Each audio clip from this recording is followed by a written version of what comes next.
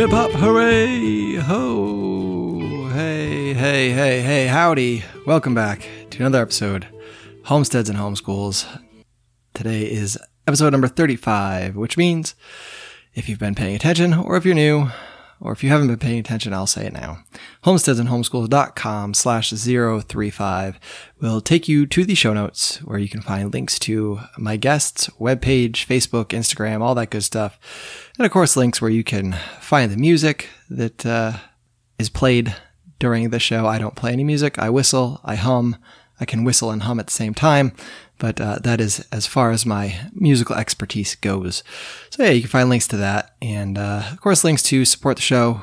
Follow me on Facebook, on the Twitter, and all that. So yeah, today's show was with Kate Kavanaugh. She's out in Colorado. She used to be a vegetarian and made a slight change and got into the butchering scene and now runs her own butchering business. And we get into sort of the whys and the hows, and really an interesting story. I enjoyed it. I hope you all will enjoy it. Yeah, so I will let her do the talking. I will let her tell the story, and I'll add a little bit at the end. So yeah, let's go plant those liberty seeds with Kate Kavanaugh. She's not in bacon, not in sausage, and she won't eat eggs. Not in chicken, not in turkey, she won't have a steak. But I just can't help feeling sorry for this poor little lady's neck. You know I can't stop crying, cause I know this broccoli's dead.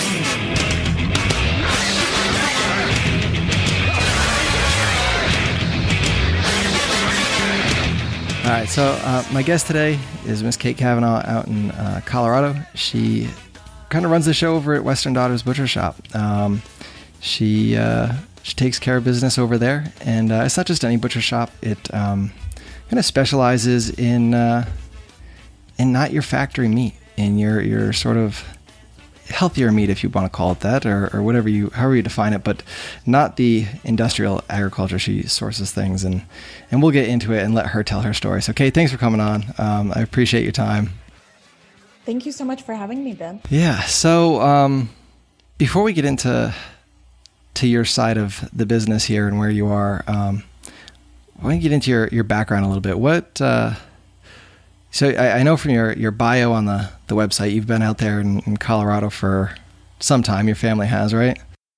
Yeah, I am a fifth generation Coloradan on my mother's side. All right. It's a long time to be anywhere. It's impressive. I can appreciate having roots like that. It's a nice thing to have. But so was butchering always in the family, or is this something that came later? No, this is something that came later. This was something that I don't think my parents even had ever considered as something that people did. And I grew up as I decided to become a vegetarian actually when I was a little girl. I'd seen a very compelling movie, and from there on out decided that I wasn't going to eat meat, that I was going to save up my allowance to save turkeys for Thanksgiving. And was a very, very passionate, small animal rights activist. Yeah.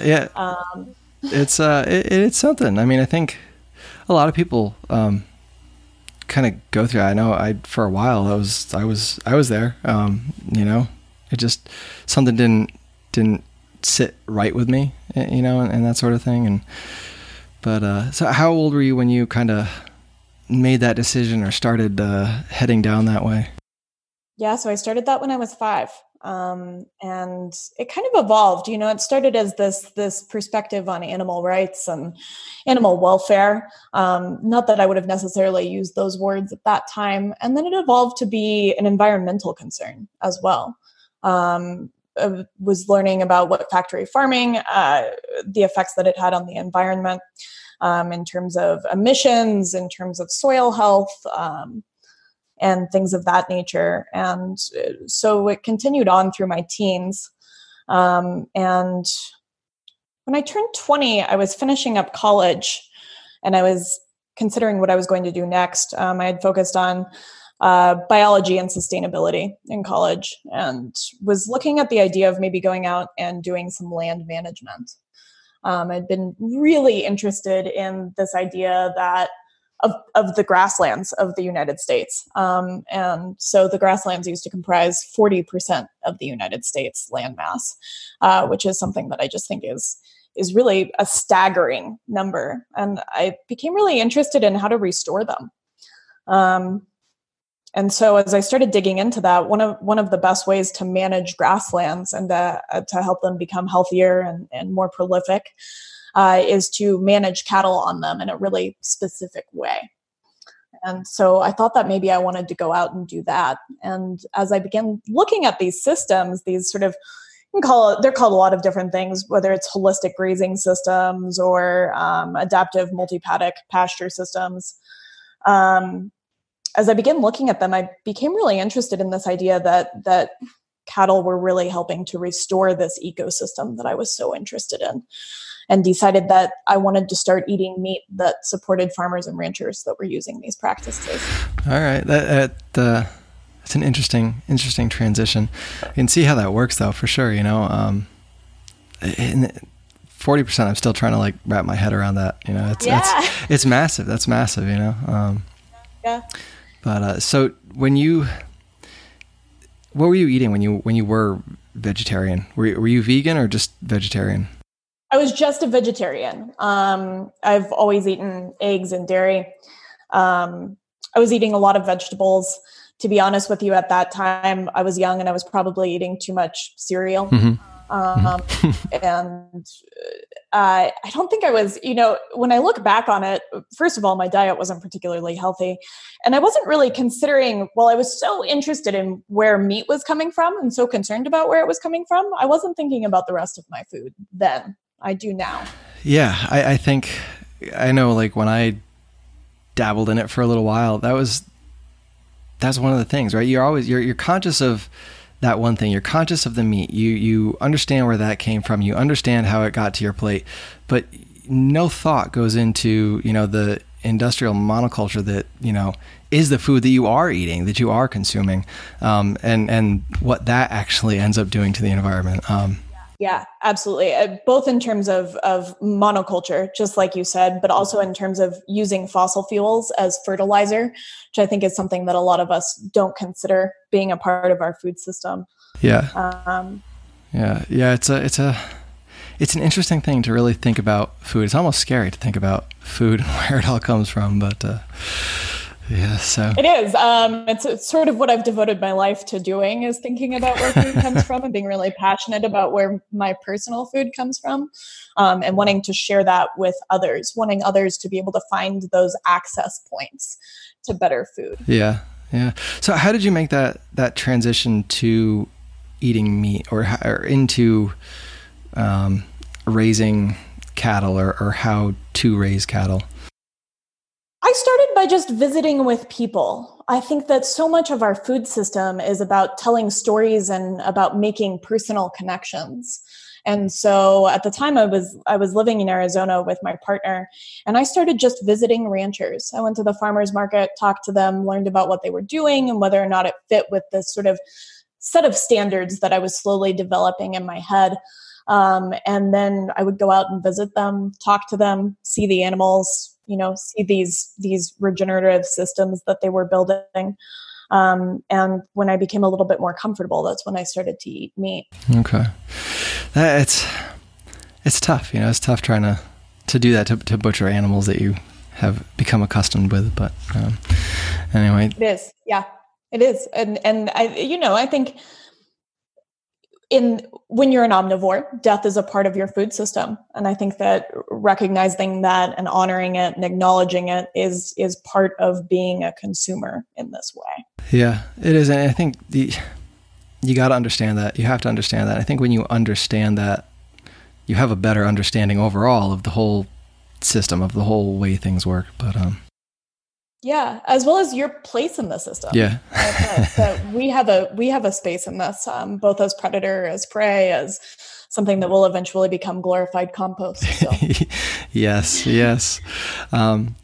All right. So what I'm kind of curious, a little off topic, is what do some of those regenerative I can't talk, the regenerative methods of farming look like for the grasslands?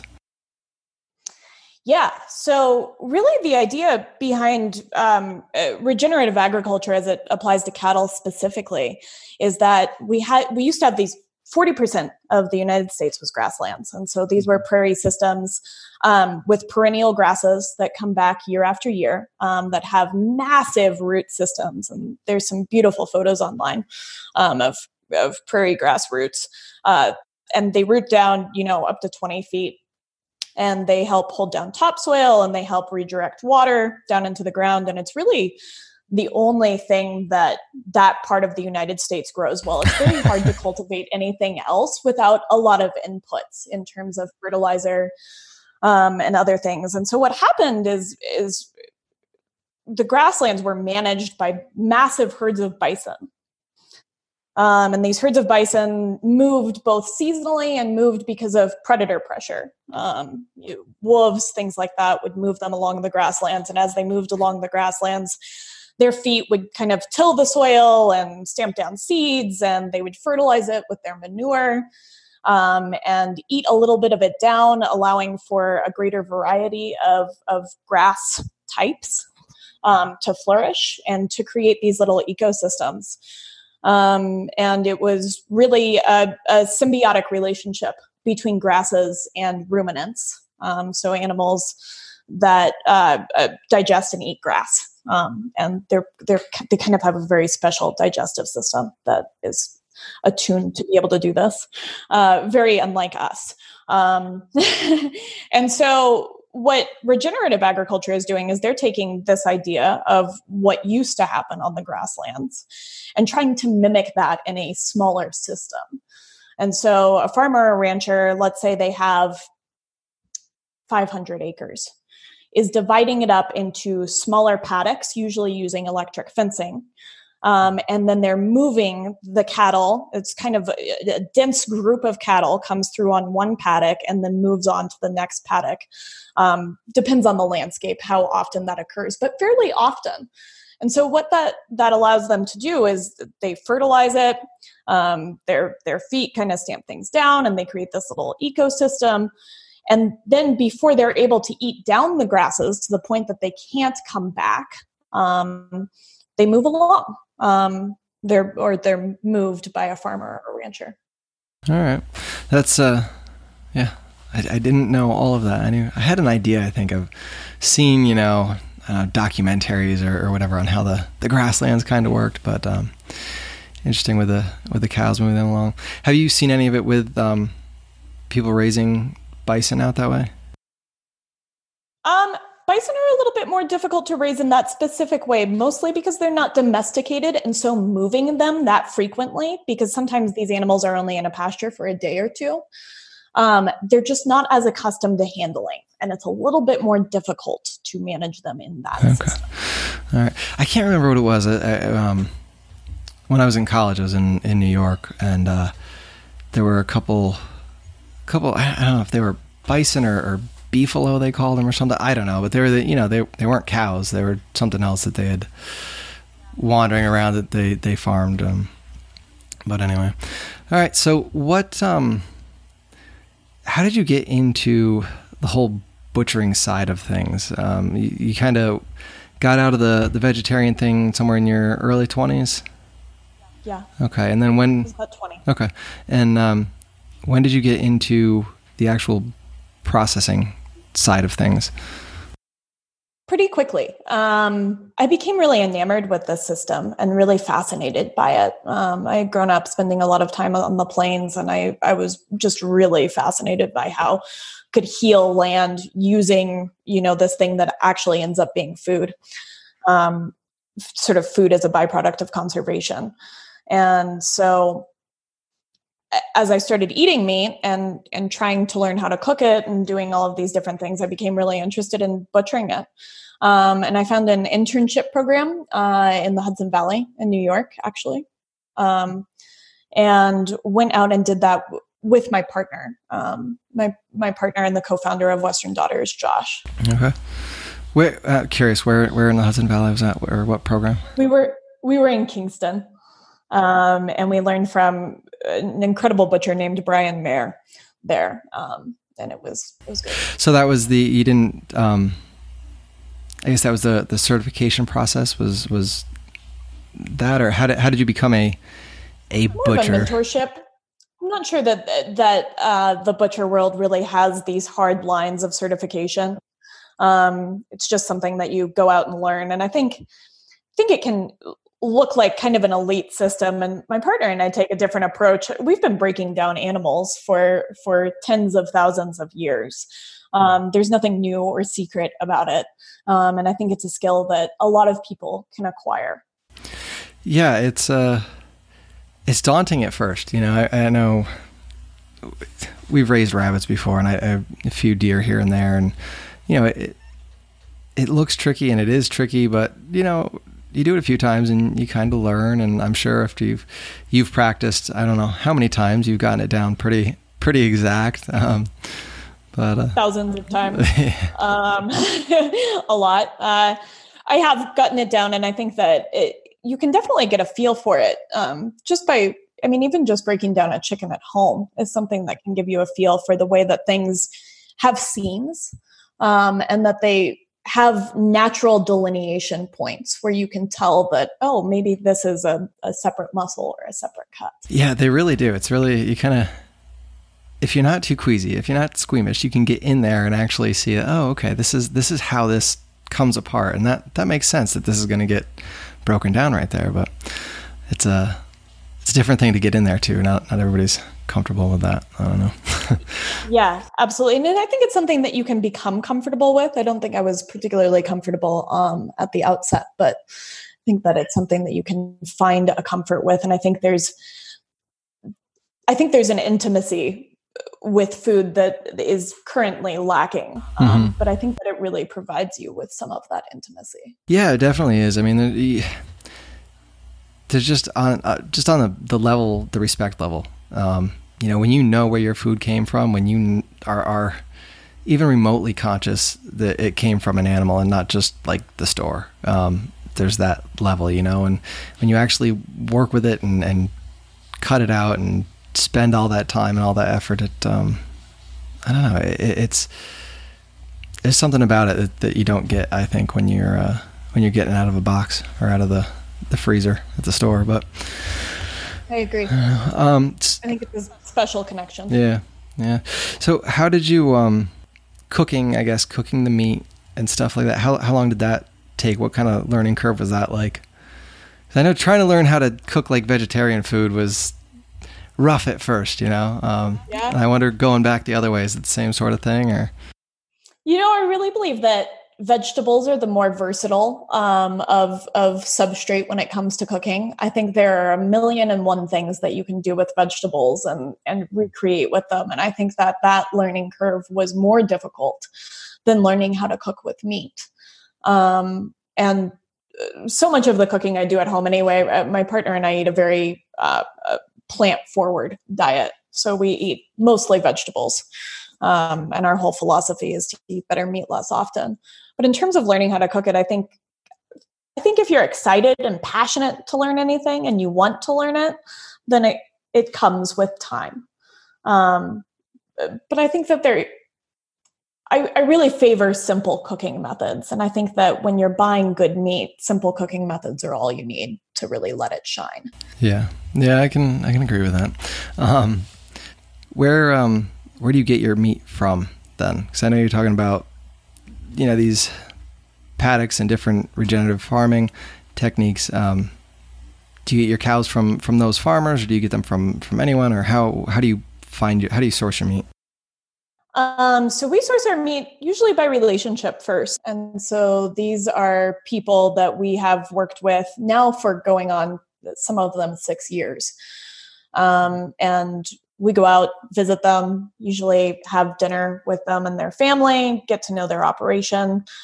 Everything comes from within 150 miles of our shop. And everything. So all of our beef and lamb are 100% grass fed. All of our pork and chicken are pasture raised.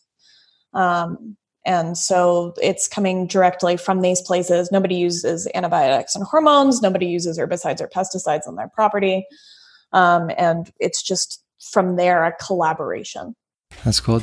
Now, I'm kind of curious, the folks you get the animals from, do any of them have like certifications, have their organic certification or their, grass-fed, whatever label it takes to get, or?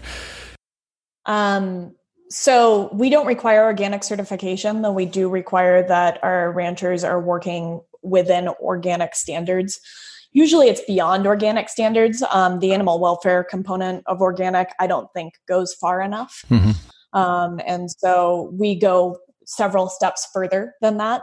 Quite a few of our ranchers have their American Grass-Fed Association certification. Okay. And that's a certification. That's something you have to apply for or show that you do. Yes. Okay.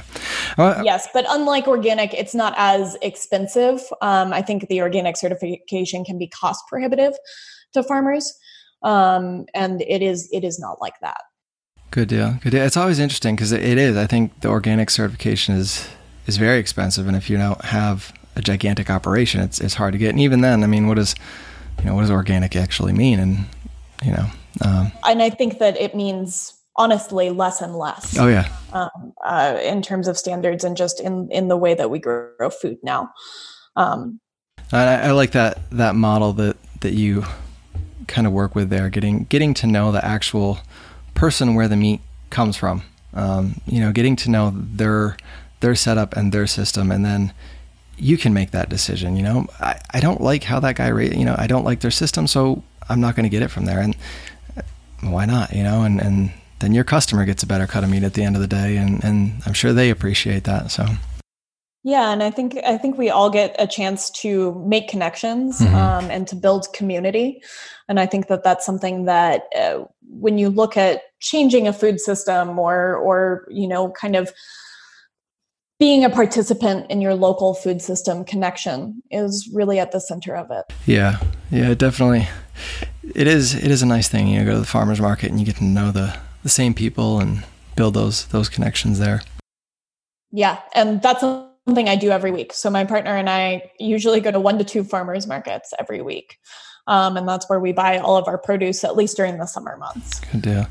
Now, when you first sort of started out there with Western Daughters, how did you build a customer base? How was that in the beginning? Did you start out with a actual shop, or were you just kind of, pushing like a CSA type box somewhere, or how did that work for you? So we started with a brick and mortar shop. And if I could go back and do it differently, I probably would. But here we are 6 years later, and we're still trucking.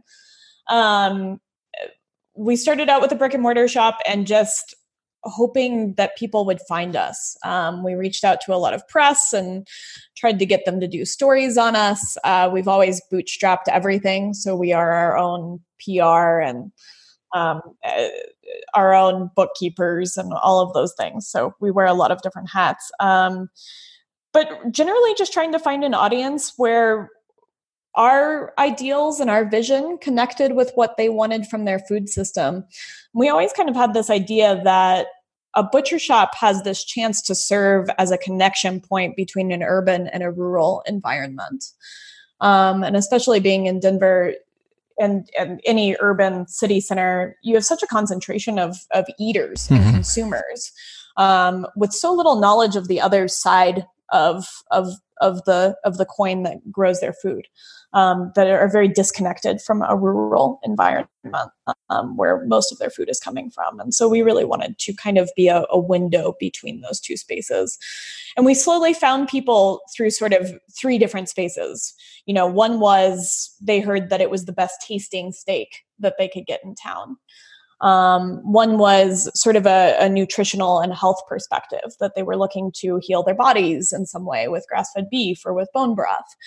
And then the last one is that our philosophy aligned with theirs. And so we kind of got customers from all these different places, and then it grew from word of mouth. Nice. So you guys sell meat right out the door then? We do. Just like a supermarket butcher counter, but a little bit, I mean, it's quite a bit different. But, you come in and there's cases and you can look at the meat and, it's all presented very beautifully. Now, and because I know I was looking at the website, you do have some CSA opportunities there. Is that something that you started out with or came in later? Or that's something that came in later. It's something that I think is really important. Being in a bigger city, we see a lot of people that are concerned about refrigerator space and are more repeat throughout the week customers. But we're really interested in too how you create those CSA customers. And we also refer people out to several different farms and ranches in the area if they want bigger shares, because I think share programs are really important. Yeah. When we were in Vermont, there was a CSA nearby, and it was great.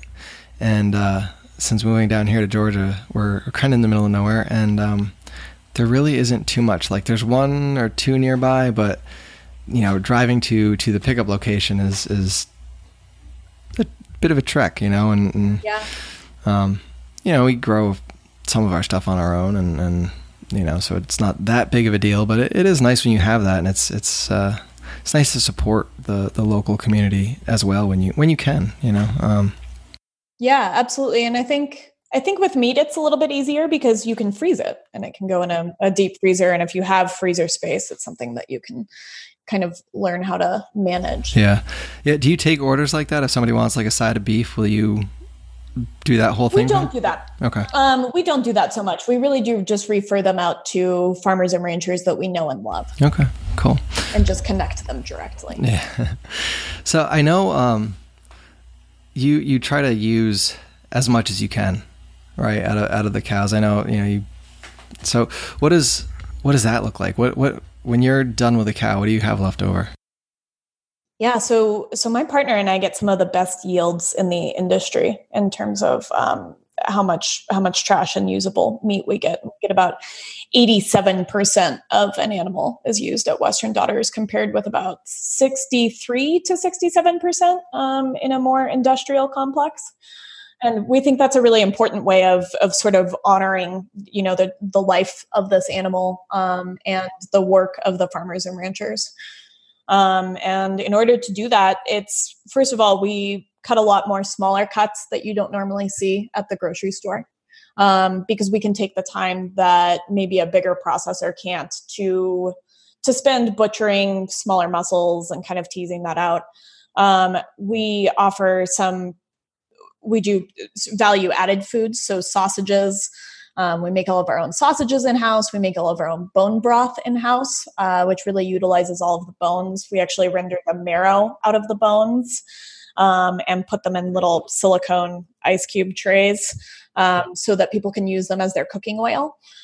And just kind of using every last piece however we can. We also offer some prepared products and things like that. Do you ever get down with the head cheese? Yes. I have made my fair amount of head cheese in my life. How do you like it? I think when it's done well, it's good. And I think it has a lot to offer in terms of collagen. Yeah. Certainly one way of looking at it. But I think that with lots of herbs and the right amount of salt and seasoning, that it can be a really delicious product. Nice. Do you guys sell that or? We sell it occasionally. We mostly sell it around holidays. It's not something that sells regularly. We do deli meats regularly, but as opposed to making head cheese, we pull pork cheeks, which are really delicious, and get some other cuts off of that. Nice. That's how I always wanted to try it when we were raising rabbits, but I never had the gumption to do it. I don't know. It was just. It's a lot of work. Yeah. Well, between the work and then I just hadn't crossed that bridge. Yeah. It's I don't know. Any last thoughts about the butchering aspect of things? Encourage people to go get. Now you don't. I assume you can't sell meat online or outside of Colorado. We can't, and I don't want to, because I think it's so important that people go and find meat from their little ecosystem and their food shed. And so we always encourage people, if you're interested in what we do, go find somebody near you that does something similar. And I think eatwild.org is a great resource for that. But I really encourage people to go seek out a connection and a relationship within their own food shed. And I think that's great. I think you have one of my favorite farms out in Georgia. I'm not sure how close they are to you, but White Oak Pastures is one of my favorite places, and they're a big multi-species operation, and have some of the best regenerative practices in the industry. All right, I'll have to check them out. I did not know they were down here. I've been down here for a handful of years, so we're still kind of learning where things are.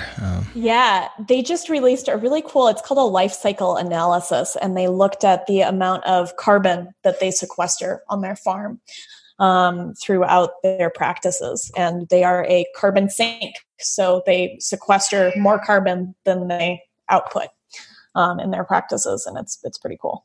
Very cool. And that was, and I will put the link to that website that you had mentioned. Was it Wild? Eatwild.org. All right, eatwild.org. I'll put that in the show notes. People want to find out more about you or your practices, and where can they go to find you? You can find me at westerndaughters.com. You can find my personal Instagram handle at Kate_Kavanagh, Kavanaughh, and that's Kate with a K. Or you can shoot an email to info@westerndaughters.com. Cool. All right. And I'll put all that in the show notes if people want to reach out to you. I appreciate you coming on. It's unique what you're doing, I think, and it's important. It's one of those things that I wish more people had an understanding of it and were doing things like that. So thanks. Yeah, I think it's out there, and I encourage your listeners to go seek it out. Yeah. All right. Well, I appreciate it, and good luck with the rest of your endeavors there, and with the butcher shop. Hope it keeps trucking. All right. Have a good one.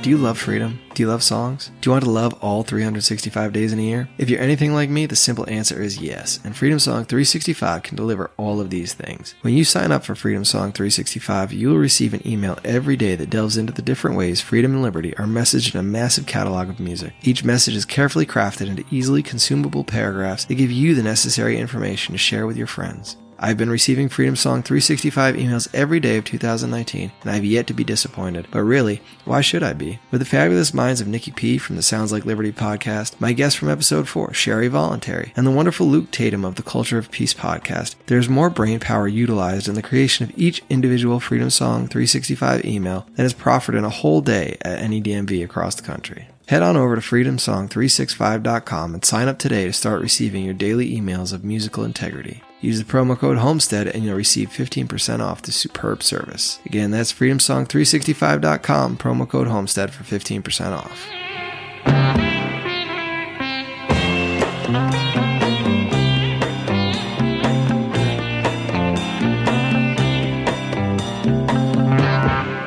So that was Kate Kavanagh.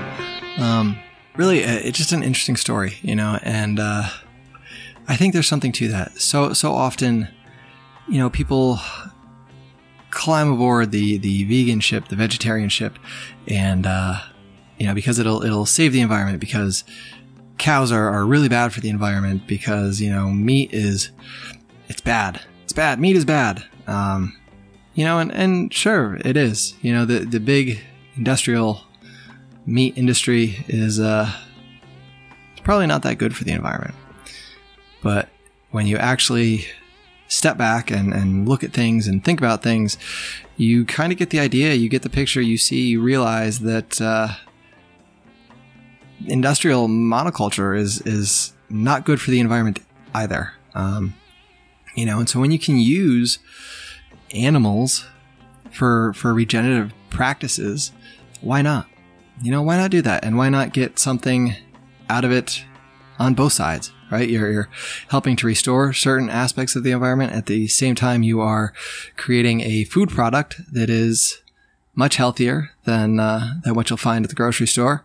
And, it helps everybody. It's an all around help. And, it's a little more costly to eat that kind of meat. Sure is. But, when you eat less of it, it makes up for it. And when you consider the health effects of it, it also makes up for it. Like Kate said, she doesn't actually sell meat online. She doesn't distribute like that, but encourages you to go check out a local farm, a local butcher, a local producer, and see if you can't get something from them. When we were up in Vermont, we bought half a grass-fed cow, and it lasted a long time, very long time, and it was delicious. It really was. And when you can buy in bulk like that, it cuts the price down some, and it allows you to actually go to the farm to see the cows, to get an idea of how they're raised and how they're produced. So one way you can do that is go to eatwild.com.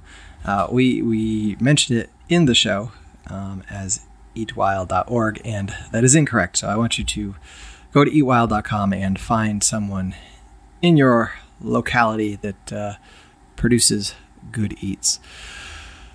So onto a little businessy side of things. There is a new network of podcasts out. It's called the Liberty Hippie Network. And on that network, if you subscribe to that feed, you'll get my show. You'll get Free Markets Green Earth, which I am also a part of. And you will get a couple other shows on there. There's a show called This Week in Liberpods. There is the Culture of Peace podcast that Luke Tatum puts on. I actually had Luke on not too long ago. And Cannabis Heals Me. I had Rachel on not long ago. This was all before the network came together. But so subscribe to that feed, and you will get all 5 of those shows in one concise place. So check that out, and should be hopefully adding some other shows to that as they are found, or as they come around, or however that may end up being. And if you listened last week, you'll remember that I said tune in on Thursday, the last Thursday of the month, for a little something. And I'm going to remind you again, come back in 2 days, and there will be another show there for you to listen to. It's a little something. I'm just going to kind of give you guys maybe some updates, tell you a little bit more about who I am, what's going on here, and the like. So, like I said at the beginning of the show, go to the show notes, and you can follow me on Facebook, on Twitter, at HS and HS Pod, Facebook. There's a group there called the Homesteaded Homeschool Forum, and I update sometimes with people I'll be interviewing, and ask if the folks in there have any questions, anything they'd like me to ask, or any guests they'd like me to have on. And you can reach out and find me that way. So that's all for today.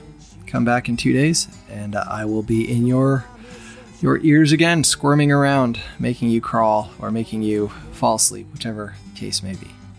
Get out there, sow those seeds of liberty. We can all reap sheaves of freedom together. I'm gonna ride us his dream.